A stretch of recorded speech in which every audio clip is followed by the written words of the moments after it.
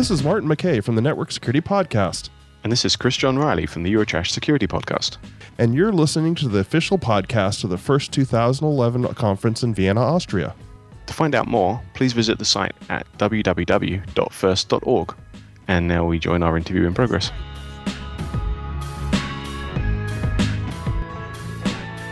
This time on the podcast, we're lucky enough to be talking to Iftach Ian Amit, the VP Consulting over at Security Art.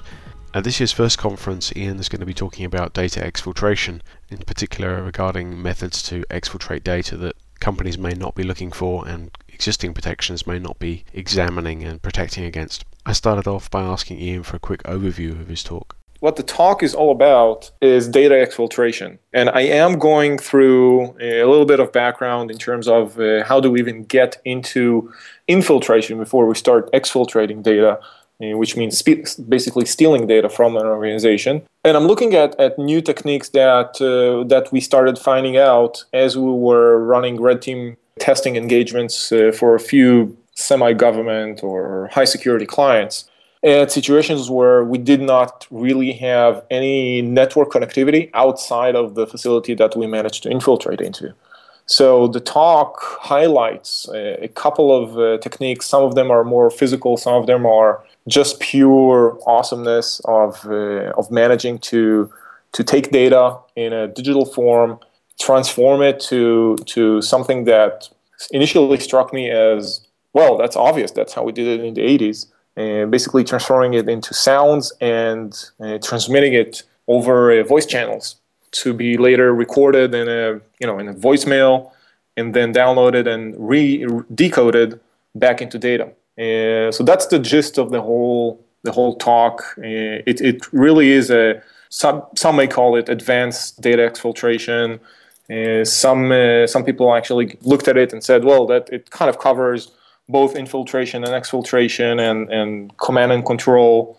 So it's kind of a pen testing or a red team talk. The innovative thing for me there is really the high-end data exfiltration techniques. So it sounds interesting, and one of the things that kind of strikes me is that I think in most circumstances, I don't know whether or not you agree with this kind of data exfiltration is very interesting, but I'm not sure, is it really needed? I mean, most companies just don't have any kind of protection when it comes to exfiltrating data. They're going to let you send anything outside the network because they're more concentrated on keeping people out of the network than they are on keeping the data in the network. Well, you're correct. I see it from two different angles. First one is sometimes you do need that data, that quote unquote sexy data exfiltration technique to make sure that you can get your hands on the really interesting data. Because if you don't, and you just end up with, there you go, I managed to break into your network, now fix it, you're not really getting the right impact. And a lot of times we do need to fancy things up a little bit to make sure that the organization really understand what are the implications of a security breach. The second angle is relevant to a slightly smaller kind of customer base, which is the more secure organizations that do have protection techniques, DLP systems, more advanced content filtering systems, endpoint control, and so on and so forth, and is really focused on changing their mindset from a purely technological one, where they look at, look at that, there's a new DLP vendor with some new features in their product that don't exist in the other product, so let's buy this. Or look at that firewall module. We need that to prevent data coming out of over, HTTP forms. And get them to a mindset of looking at what is the important data in the organization. Take a data-centric approach and start drawing circles around the data rather than focusing on the technology in the different layers. So it really depends on the situation, but I do think that it is usable in both cases. Do you think these companies are fighting a losing battle when it comes to data exfiltration? Because there's so many different possibilities of ways to encode, ways to encrypt things, different kind of channels to use, out-of-band channels, whether it's physical or using things, as you said, using the audio channels to exfiltrate data. Is there just so many options to get the data out that companies are going to be fighting a losing battle, or do you really think there is a possibility that companies can really protect against this kind of thing?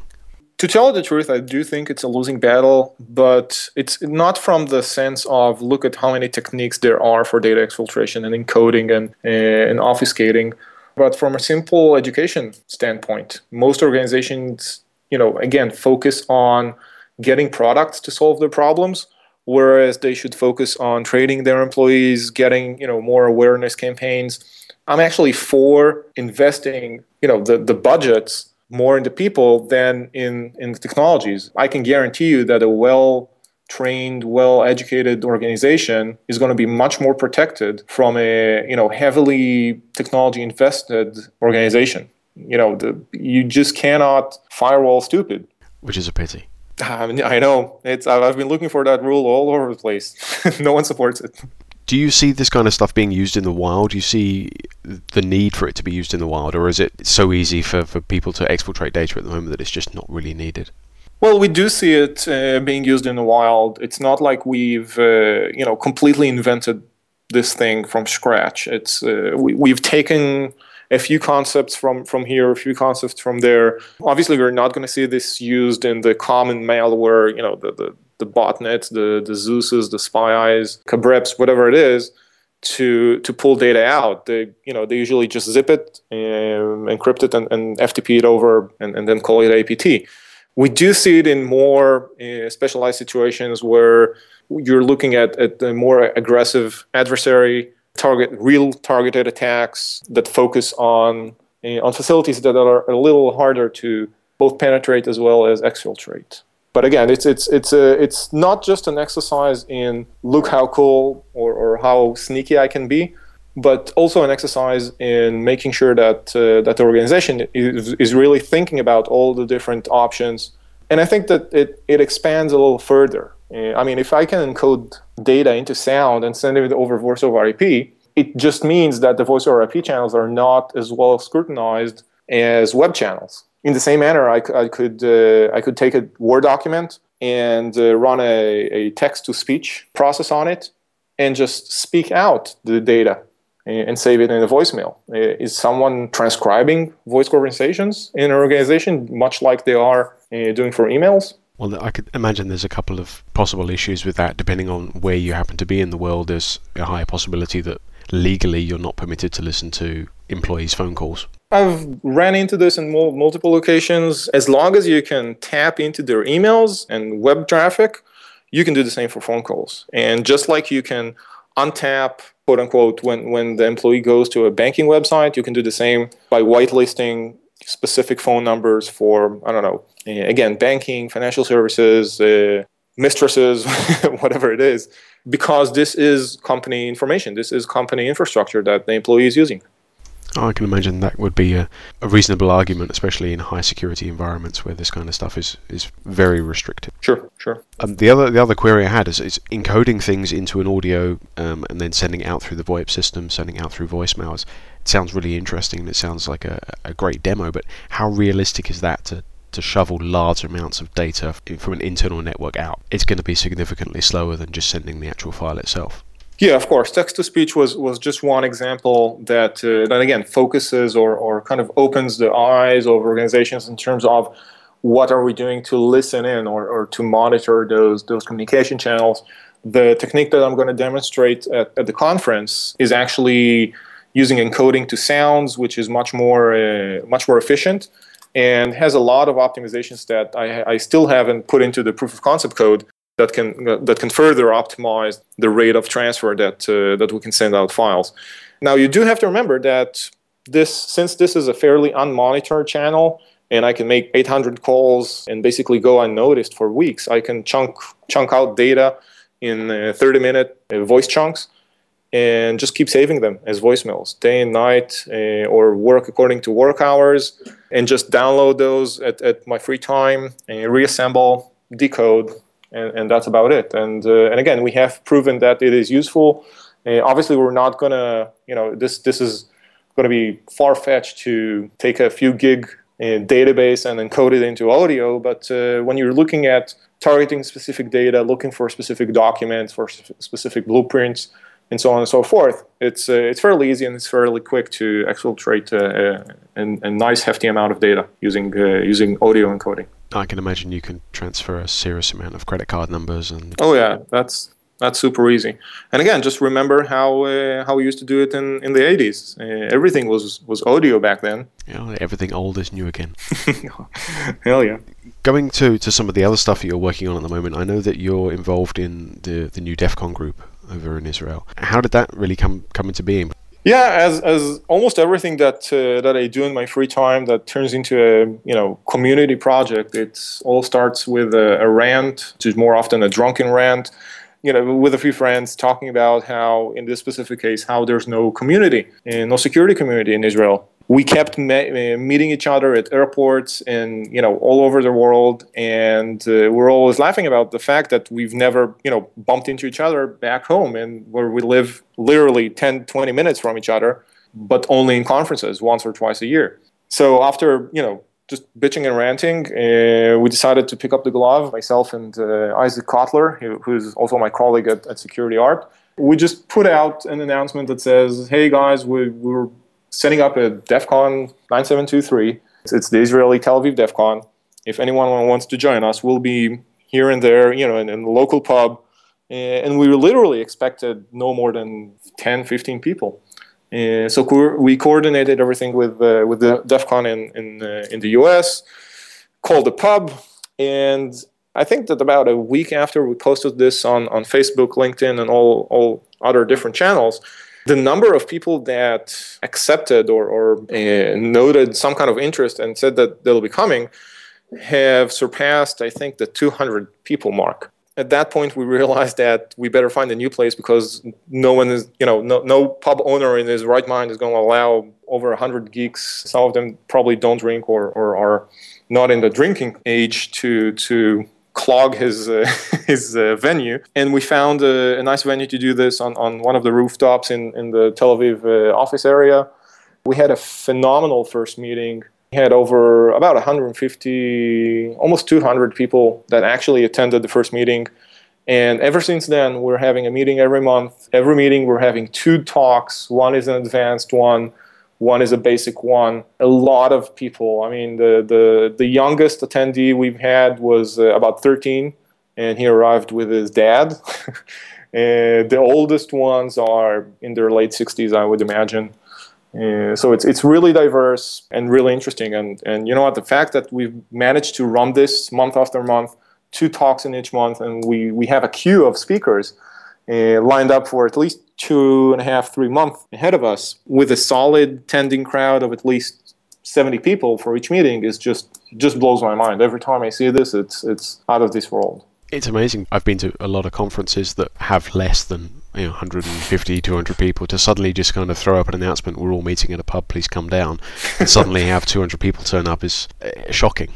It's amazing that you can kind of suddenly garner that kind of interest and really kind of build a good stable base for an ongoing meeting in such a short time. Yeah, again, it's just another indication that surprisingly we were right, and there was a need, there was a thrive for some kind of security community in a country that's really known in the high-tech industry for its security people. Dozens of companies here are security companies, a lot of talent, and it's just not showing up. There were a couple of previous attempts to do conferences and stuff like that, but they went out pretty quickly after the conference itself. And everything is very commercialized. We also, are very strict about not getting any commercial content.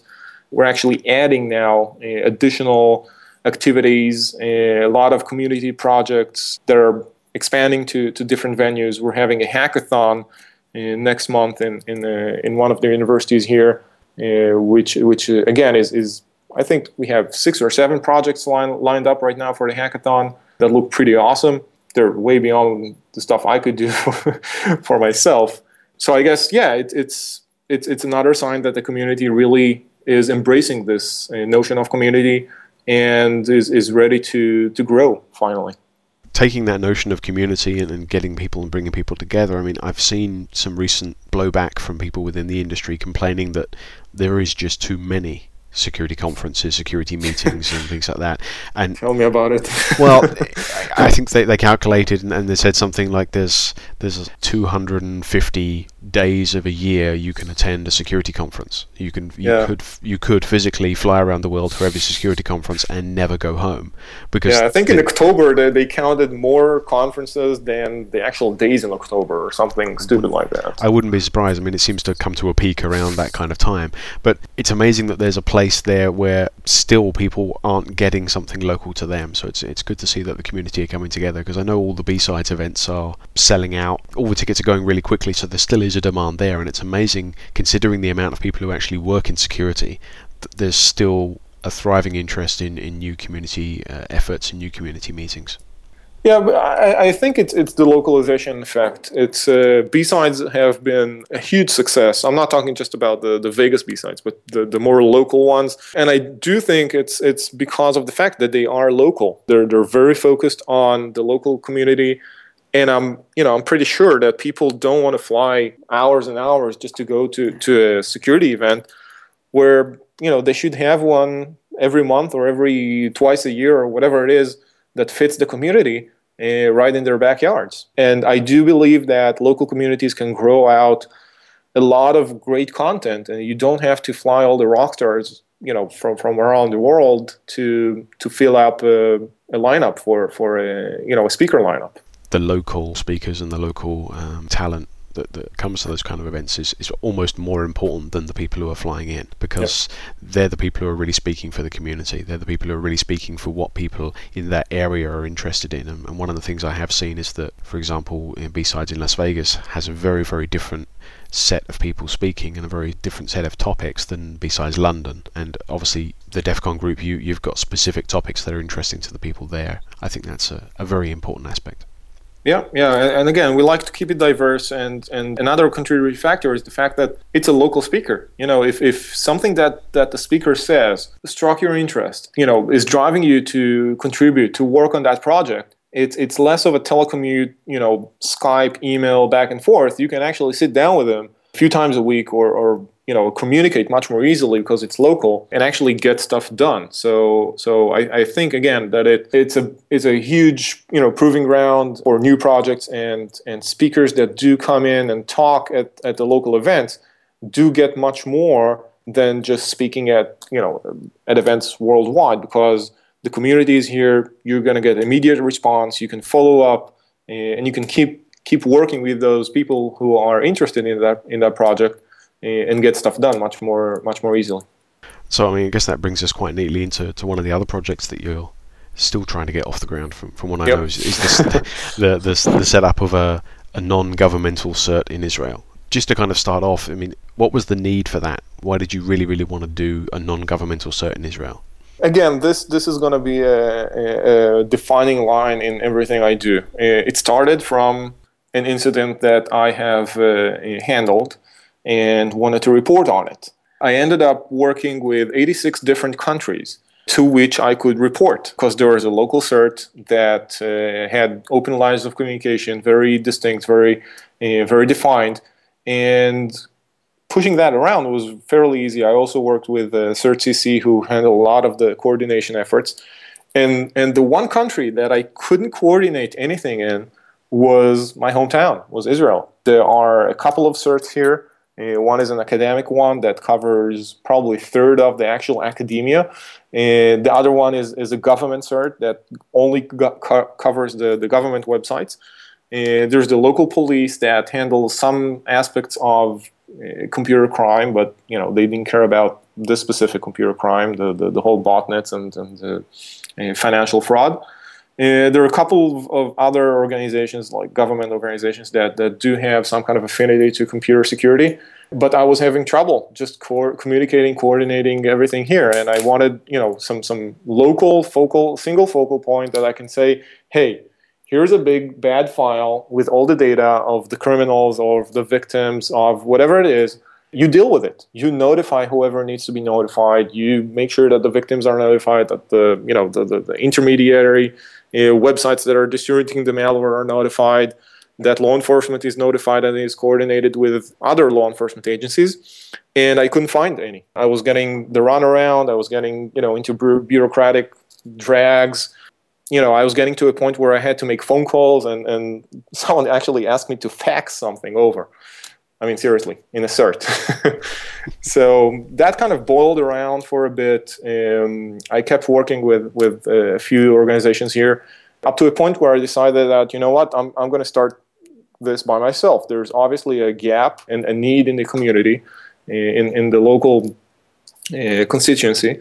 I said, all right, let's what do we need to do to start a local non-government civilian cert? And that started about a year and a few months ago. And ever since then, I've been trying to fight windmills, figure out a legal entity under which this can be done, make sure that everyone is pleased and is not threatened, or getting their egos under scrutiny or whatever it is.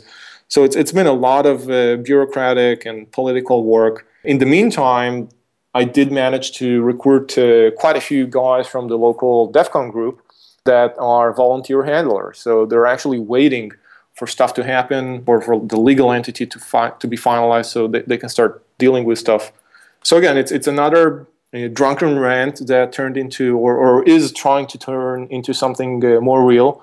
The funny thing is that I've spoken at last year's first conference where I thought that by the actual conference we would have some kind of entity. So I submitted to that. Obviously, there wasn't something that I could stand behind back then. And sadly enough, still, in this year's first conference, there still is not a civilian Israeli cert that you can report computer incidents to. So, in the meantime, I've been getting a few messages and calls to handle incidents from other certs that I've met during the past year and a half, and managed to do some coordination and pass them along to the right people. But again, this is a liability that I don't really want for myself as an individual, and I'd rather work as a formal cert that can take that liability and do the communication. So I've been relying mostly on personal connections so far, and I really want to see this move on to something that's more substantial. I mean, obviously, you've got a plan there. You know what you want to achieve. You've got the volunteers who have come forward and said that they're willing to help you achieve that. It's just sad that there's so much red tape that's blocking you from doing what needs to be done or what you'd really like to do. What's the main thing that's stopping that? Is there someone or something in the background that doesn't want that to take place, or is it simply there's always this much bureaucracy involved? Well, there are a few organizations that do feel, and again, this is my personal interpretation, so don't sue me or anything like that. There is a feeling that a couple of organizations feel threatened by the fact that there would be another cert here, especially from the government. I mean, the current government cert is kind of iffy about it. There is a new initiative that was declared by the government to create a cyber security something body in the context of the entire country that is not just government, which again is just another huge line of red tape and political assignments and buddies bringing their buddies and stuff like that. There's actually a large need from the police and the different law enforcement agencies that I did speak with, and they actually raised, they found a pretty high interest in having something like that, because obviously for them it's free information and more data sources and more communication paths that they can establish through a local trusted organization that funnels them the data from foreign organizations.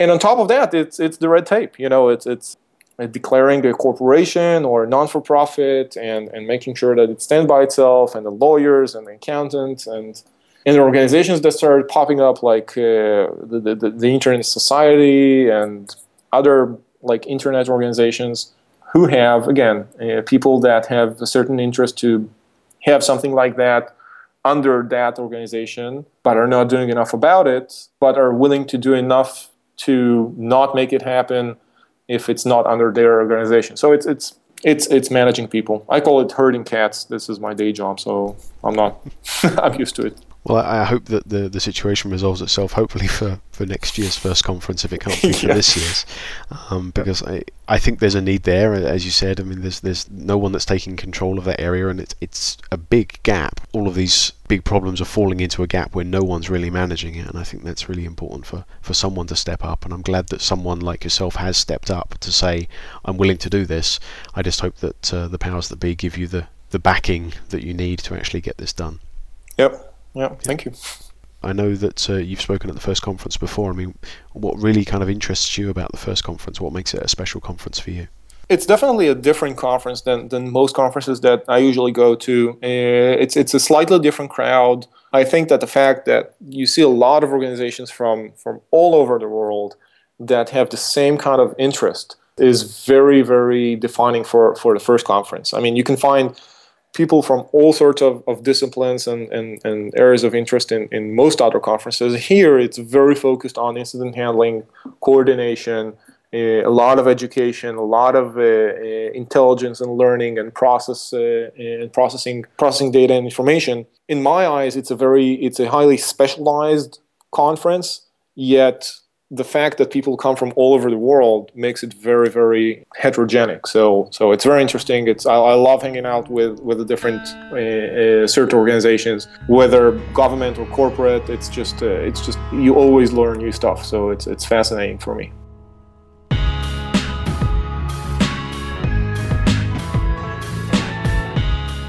Thanks for listening to this interview on the official First Podcast. You've been listening to Martin McKay from the Network Security Podcast. And Christian Riley from the Eurotrash Security Podcast. You can find out more about the First Conference and this podcast at www.first.org. Thank you very much for listening. See you in Vienna.